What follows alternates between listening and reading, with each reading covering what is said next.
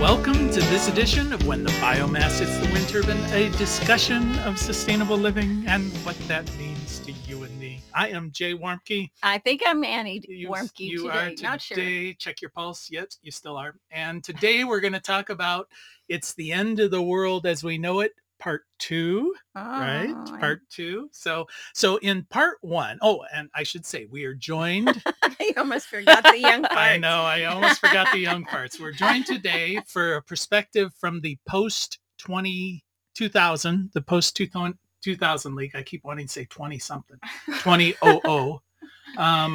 Joined by Anna Hott and Dalia Fab Soto. And they are joining us to give us the perspective of representing their entire generation of younger people. Anna is a recent graduate from OSU with a degree in environmental policy. And decision-making. No, nobody in policy ever makes a decision. They have a committee meeting, they distribute a memo, and then they say why they can't do it, and they have to have another meeting. Yeah. And psychology. Psychology. Okay, I just gave you a doctorate. And Dalia is also a student at OSU, and you are studying biology, which I won't even get into. But you're thinking of changing that? Yes. Maybe to what? What would be after post biology? It might be anthropology and or archaeology. So dead biology. I think it's going to be. I think it's going to be plumbing, electrical, and welding myself. Right. So I'm interested in the live people. Dalia is interested in the people who are already dead. I think I'm with Dalia. I know you Dead are. people are a lot less trouble. So, all right, and representing Ohio University in this corner, Ohio University is Annie Warmke, along with the Ohio University graduate Jay Warmke. And anyway, our discussion in part 1 of this epic was that we were trying to get a perspective of how things are going, basically, from your perspective. In our culture. And you guys were agreeing that everything's kind of fallen apart and it's Annie's fault. So I think we're all agreed in that. I am the opposition leader, so I don't care. And I thought that was interesting because, the takeaway I found is because tend to be optimistic that things, they feel like they're bad. But when you look at the long term, it's like looking at a painting from a long way away versus close up. From a distance. Yeah, everything looks crappy when you study it really close. You see all the pimples and everything. But it looks good when you back up. Annie and you guys are saying, but I don't live backed up. I live in the middle of this sewer and it feels bad. Okay, so that's kind of the takeaway. So well, that might not be so bad, except we live in a culture that is way out there and is refusing to acknowledge that these things exist. Yeah, well, that's what we talked about in the last episode. I don't know if they refuse to acknowledge it, because if you asked people, are things going pretty crappy, they would tend to say, but are you going to do anything about it?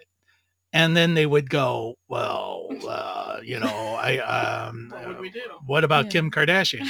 Why me? Yeah, why me? No, and that's what's in it for me. Yeah, and that I think is a realistic perspective. When we look at these global problems, when you look at the problem of global warming, the political dysfunction, poverty, racism, all of these things, what can you do about it? As an individual, what can you do? Well, so I'm not going to answer that question yet, but I am going to say... See, there's the problem. That one of the things that we don't do is look at the whole picture. So it's fine to say we're going to all draw back and from a distance, we're going to look at everything and it's going to look great. But we don't look at the whole picture. We only look at how it impacts me and the world that I am living in, which might be, the apartment building or a house on the cul-de-sac. So what I think we like to talk about, I know we talk about at Blue Rock Station and we talk about on the podcast, is the idea of looking at all the facets, all these categories of life, and making some kind of measurement, like how we access information and education. Most people are going to say Facebook. That's the wrong answer. We need to have better ways we look at these different systems that have fallen apart And that's what we talked about in the last episode. Okay, that's what we talked about. So let's talk about what we're going to talk about. So, okay, Dahlia, Anna, what do you think we as a society and you as individuals can do to try and make the world a little bit better? Let's talk about the challenges. What are the challenges in things like education, politics, social, and being resilient? All right. Okay. Well, I often think that it's really bad how people over the years and still now they go to school, they have terrible schooling in the US. We don't learn stuff that we can actually use in our day-to-day lives. And then we go to college, at least some of us go to college, and then we graduate, and then you're forced to work for a long time. You're probably in debt, and then you retire and you still have stuff to pay. It's like all you have to focus on is working for the government, which doesn't really sound fun. So it's just kind of sad how we've built this system to just make ourselves unhappy, and we should focus on being happy. Anna actually said a few days ago or yesterday how people are kind of in this forced isolation.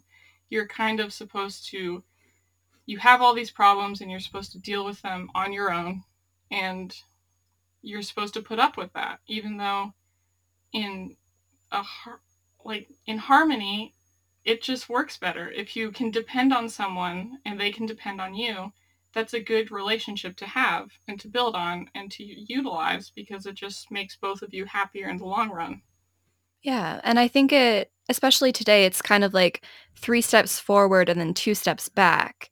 So it seems like progress is being made and then there's a push backwards, but you're still a little bit ahead from where we used to be. And I think especially with education, like Dahlia said, we're not really taught to succeed in the real world. We're not taught about taxes and how to file taxes. We're not taught, well, if your parents taught you or your grandparents taught you how to cook, but I was never taught to cook. How do you meal prep and plan out your food so you're not doing takeout and fast food, which is terrible for your budget and terrible for your body. One thing you talked about is the need to know more about banking and writing checks and managing all of that. Absolutely. We're not taught to be resilient. We're not taught how to thrive. We're taught how to be reliant on the government and big ag and institutions that make more money than we could ever count or ever see. Do you think any of these groups are coming to help you? Oh, absolutely not. Yeah. Well, it's interesting because you raised the issue, the same exact issue. I've been attending a lot of these national workforce development meetings, and all of the people, I particularly am involved in the solar industry, and the solar people are always telling the government, they say, what do you need from the educational environment? And they come back and they say, we need people with basic life skills. Are they going to show up to work? Can they figure out how to get from here to there? Can they not be taking drugs? Can they do basic addition, multiplication? It never comes up to, we need highly trained technical engineering types. It's always like, we need the basic life skills because the people we're seeing don't have it. And now what I'm hearing you say is, that's what I want, man. I want these basic life skills because nobody's teaching me these things. Yeah. And a lot of the things you're either taught by watching someone else do them if you're lucky, or you struggle through and have to teach yourself. And nobody's got grandma at home showing you how to bake cookies anymore. Well, one thing that we learned, Jay and I learned after the 2016 election of Trump, we had a lot of people contacting us, former interns and young people. They were mostly young people, and they were distraught. And so we said, come for the weekend, and they did. And we had a lot of discussion. about what their hopes and dreams were and what the challenges were, and the number one thing that came up was the need to have skill sets that give you resiliency. They said that would make them feel helpful. This is like a long time ago, 2016, and we're still looking at this issue and no real change. Anyway, one of the things that we were talking about yesterday is the fact that there have been several states that have tried to make it against the law to repair things. So you couldn't set up a shop to repair toasters or microwaves. I've been trying to make that a law in this house for a while because it always ends up. But that is absolutely, that's like it's almost a parody of corporatism. Yeah, exactly. We don't want you to have the ability or even the legal right to fix something. We want to force you to buy something new. Yeah, and that's so ridiculous. Well, planned obsolescence, everything is built to go bad in 6 months. And like we had a washing machine that went bad pretty quickly after the warranty went off of it. And so I asked the guy, could we just replace the drum? And he said, no, because it would be $1,000 because it's welded to the housing. And that means you got to replace everything. Well, they did that on purpose because now you can't fix it. All right. So you're saying that basic life skills, you're going through, you're paying a lot of money to get an education. Mm-hmm. The education you're getting is not necessarily the education you need. Mm-hmm. This is one of the criticisms I have of the educational system being involved in as a teacher, is it always feels like people teach what's easy to teach and they test what's easy to test rather than getting into what you really need to know. Mm-hmm. So that's sort of an aside. But then I guess the other question is, my initial question to you was perhaps wrong. What can you do about it? Well, is that then imposing upon you the old John Wayne manifest destiny? We're all Americans and we're going to deal with it. And should it be more the collective, what are we going to do about it? Because maybe these problems cannot be solved by you, but they can be solved by us. I would agree with that because, with the whole localization stuff that I've learned being here, it's just an ideal situation to be in where it's not all only on one person to make the difference, but it's actually a large group of people working together to actually make change, which is usually how it's been made. And in using basic life skills that we could learn in school, it would just make creating that group a lot easier for everybody. Yeah, and I think asking that question kind of makes people feel hopeless because it's like, well, what can I do? Mm-hmm. Because we're kind of taught not to think for ourselves. We're taught how to listen to orders, follow directions, and not talk unless we're asked a question. And so when we actually are asked questions that are thought-provoking and need time to think about, we're kind of like deer in the headlights. Well, I don't know. There's nothing I can do. And that's really an issue. We need to, there's something that I can do. There's something that everyone can do. And Dahlia is completely right. We could get together as a community and community action. But we think me individually, we don't consider the broader picture of community.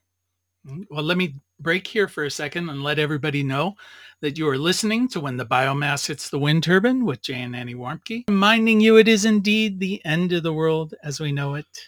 And thank God. Thank God. All right. So, and maybe change will happen because it has to.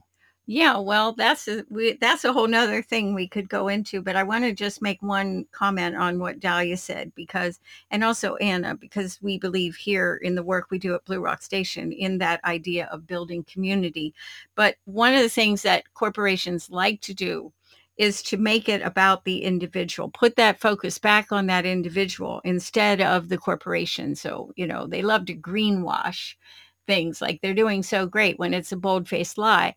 But then they say it's on you. You need to fix your water faucet, or you need to shop locally, or whatever. And Oh, they never say that. oh yeah, they do. Oh yeah. Oh yeah. Only if they're a local I vendor. saw- Don't use I saw a straws. tobacco company. Yeah, don't use straws. That's going to save the world. There you go. And so I think we have to move out of that way of thinking. I think we have to refuse to say it's about the individual. It is about how I contribute to the group, but it is not about it's not my responsibility to change things. And if we take the tact it is, then that's how we get to where we are right now, where we're totally neutered in terms helpless. of being able to make change, because nobody in corporate America and nobody in the government is really listening. Well, I saw an interesting video long ago. It was like they were interviewing the CEO of Nokia, which was, I think, a Swedish firm. And they were asking him, he said, basically, he made like $10 million a year, and he paid $7 million a year in taxes, or $8 million a year in taxes. And the American Business Reporter was saying, why do you, isn't that terrible? And he was looking at him going, I am proud to be able to contribute that much to my country. My country does so much for me. And who needs more than $2 million? I mean, that's crazy. And it was just this perspective that's completely different than the American version of he who dies with the most toys wins, and that was an interesting perspective. So speaking of interesting perspectives, I wanted to throw this past you and see. There's an interesting book called The Paradox of Choice. And this is one of those issues that may contribute to people's unhappiness. And I think your generation is faced with this more than any other. You mentioned in the last show that there are just so many news outlets, so many media, so many distractions.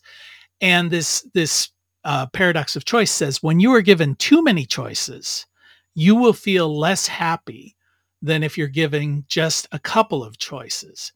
Because what that does is it builds unrealistic expectations for yourself. For instance, you look at Facebook and everybody's best day is, you're assuming, is the normal day.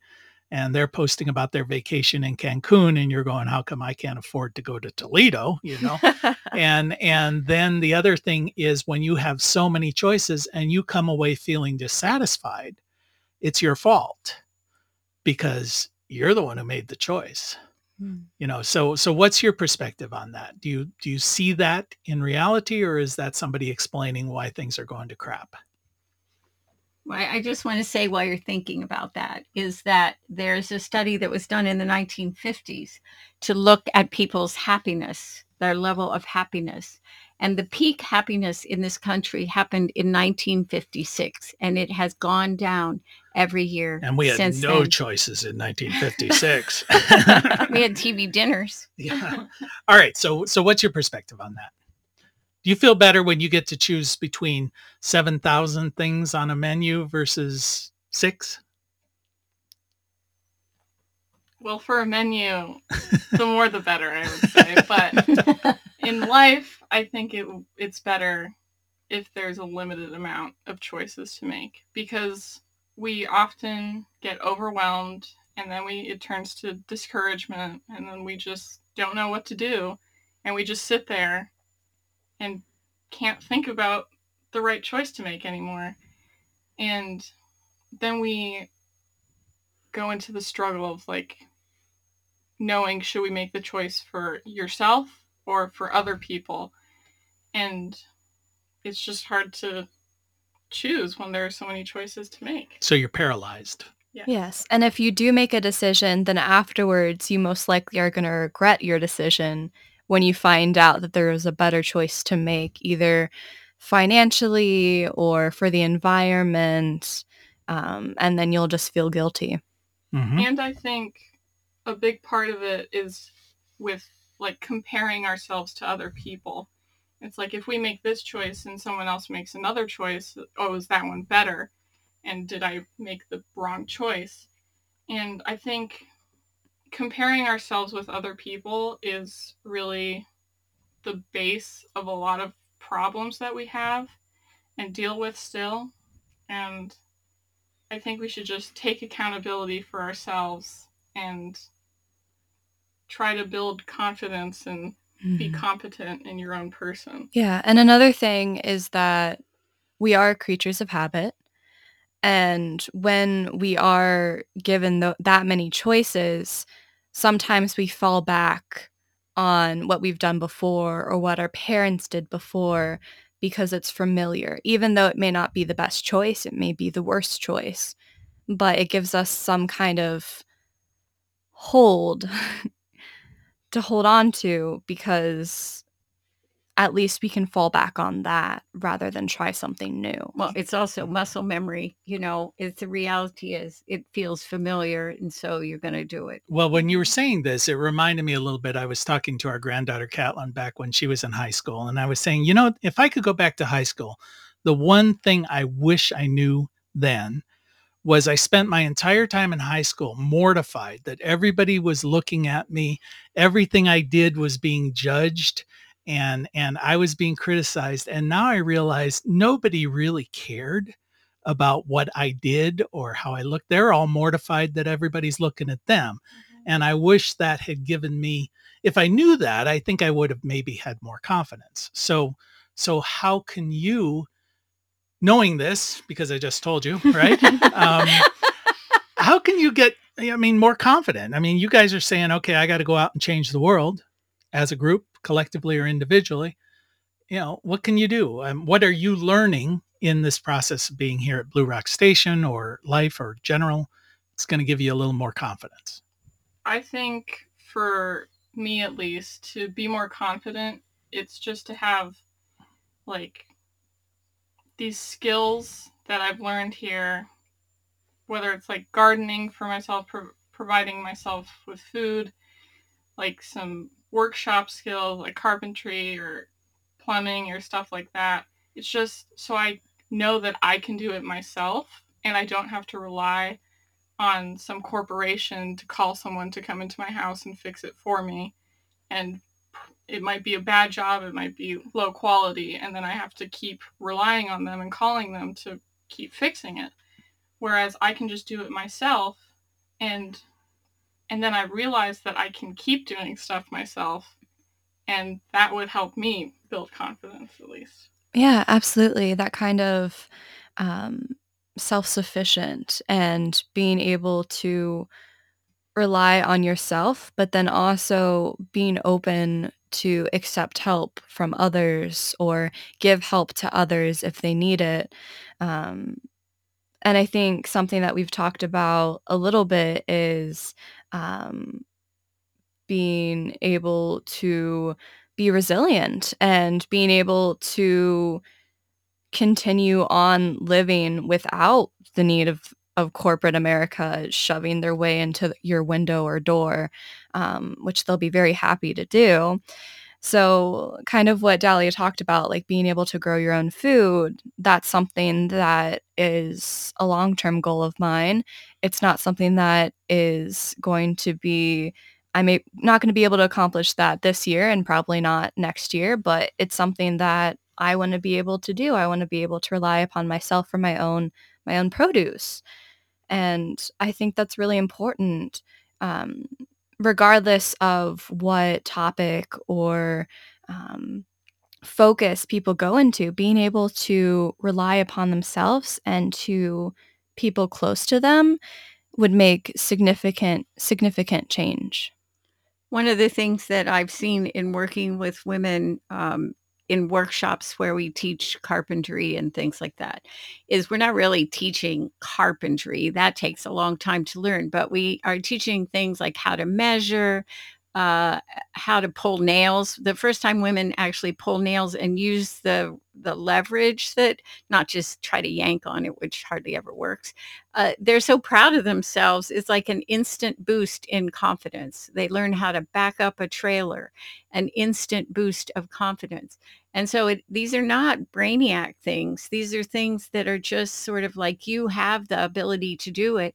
Just somebody teaching you the little nuances of how it works. And I feel like if we talk about the future and where we're going with things, I think we are going to be looking at a big surge, a big push for people to learn resiliency. They're going to have to with what's coming with all the climate changes. And it's going to build a certain level of confidence in people. Well, I think it sounds like, if I'm going to try and sum up what we're seeing here, what I'm seeing here, is you're saying, I have felt so helpless and discouraged because for so long it's been, the government's going to fix this, the corporations are going to fix this, my educational system's going to fix this, and I've been disappointed and let down every single time I've had to depend on some nebulous entity that tells me they're going to make it all right. And now I just need to understand, I got to fix it. I got to fix me. I've got to be able, and if you begin to have those skills to say, I may not know how to fix a lawnmower right now because it broke down, but I know enough to figure out how to figure it out. And that makes me feel a lot better, a lot less out of control, or I don't know, I don't have a tomato right now, but I know how to grow one, well, that takes some of the pressure off because these other entities just constantly let you down. But also understanding the process, like I'm going to save seeds and be a revolutionary, and then for sure I'm going to grow tomatoes. Oh, you little subversive. I know it. I'm the opposition leader. I've got zucchini. Woo! And the seeds to prove it. So, but what I thought we could end with, because we're going to run out of time here, is what do you think enough looks like? And I feel like that's an important thing to define in my own life, because when I know what enough looks like, then I can be content. For me, enough is just a vision comes to my mind where I just have a small little house somewhere in the country land and a garden, and I can maybe drive to the nearby town and pick up stuff from other people. But it's just like the simple living is enough for me. I don't need to live in a skyscraper. I don't need 5 TVs. It's just too much. And we live like that now because it's so easy to get all of that for a lot of people. And it's immediate. But we need to be more self-aware and realize that stuff takes time. And that's okay. You don't need to be impatient about it. Yeah, I couldn't say it better myself. I think a little cottage in the woods is my dream. Maybe have some goats. We'll see. And yeah, being able to have a vegetable garden as well as an herb garden because I love tea. And then maybe, if I'm very lucky, have some flowers to go along with them. Okay, well, coming from the land of enough, a little cabin in the woods with goats and the like, you've been listening to When the Biomass Hits the Wind Turbine with Jan Annie Warmke. We want to thank Anna Hott and Dalia Fab Soto for joining us, giving you the perspective of a generation, and good luck to you. We screwed it up. Now it's your turn. And we want to thank our Emmy Award-winning producer, Adam Rich. Thank you for spending a little time with us. And as your grandmother hopefully told you, the secret to a happy and sustainable life is... play nice with others, clean up your own mess, and eat your veggies, Jay. All right. Till next time. Bye-bye.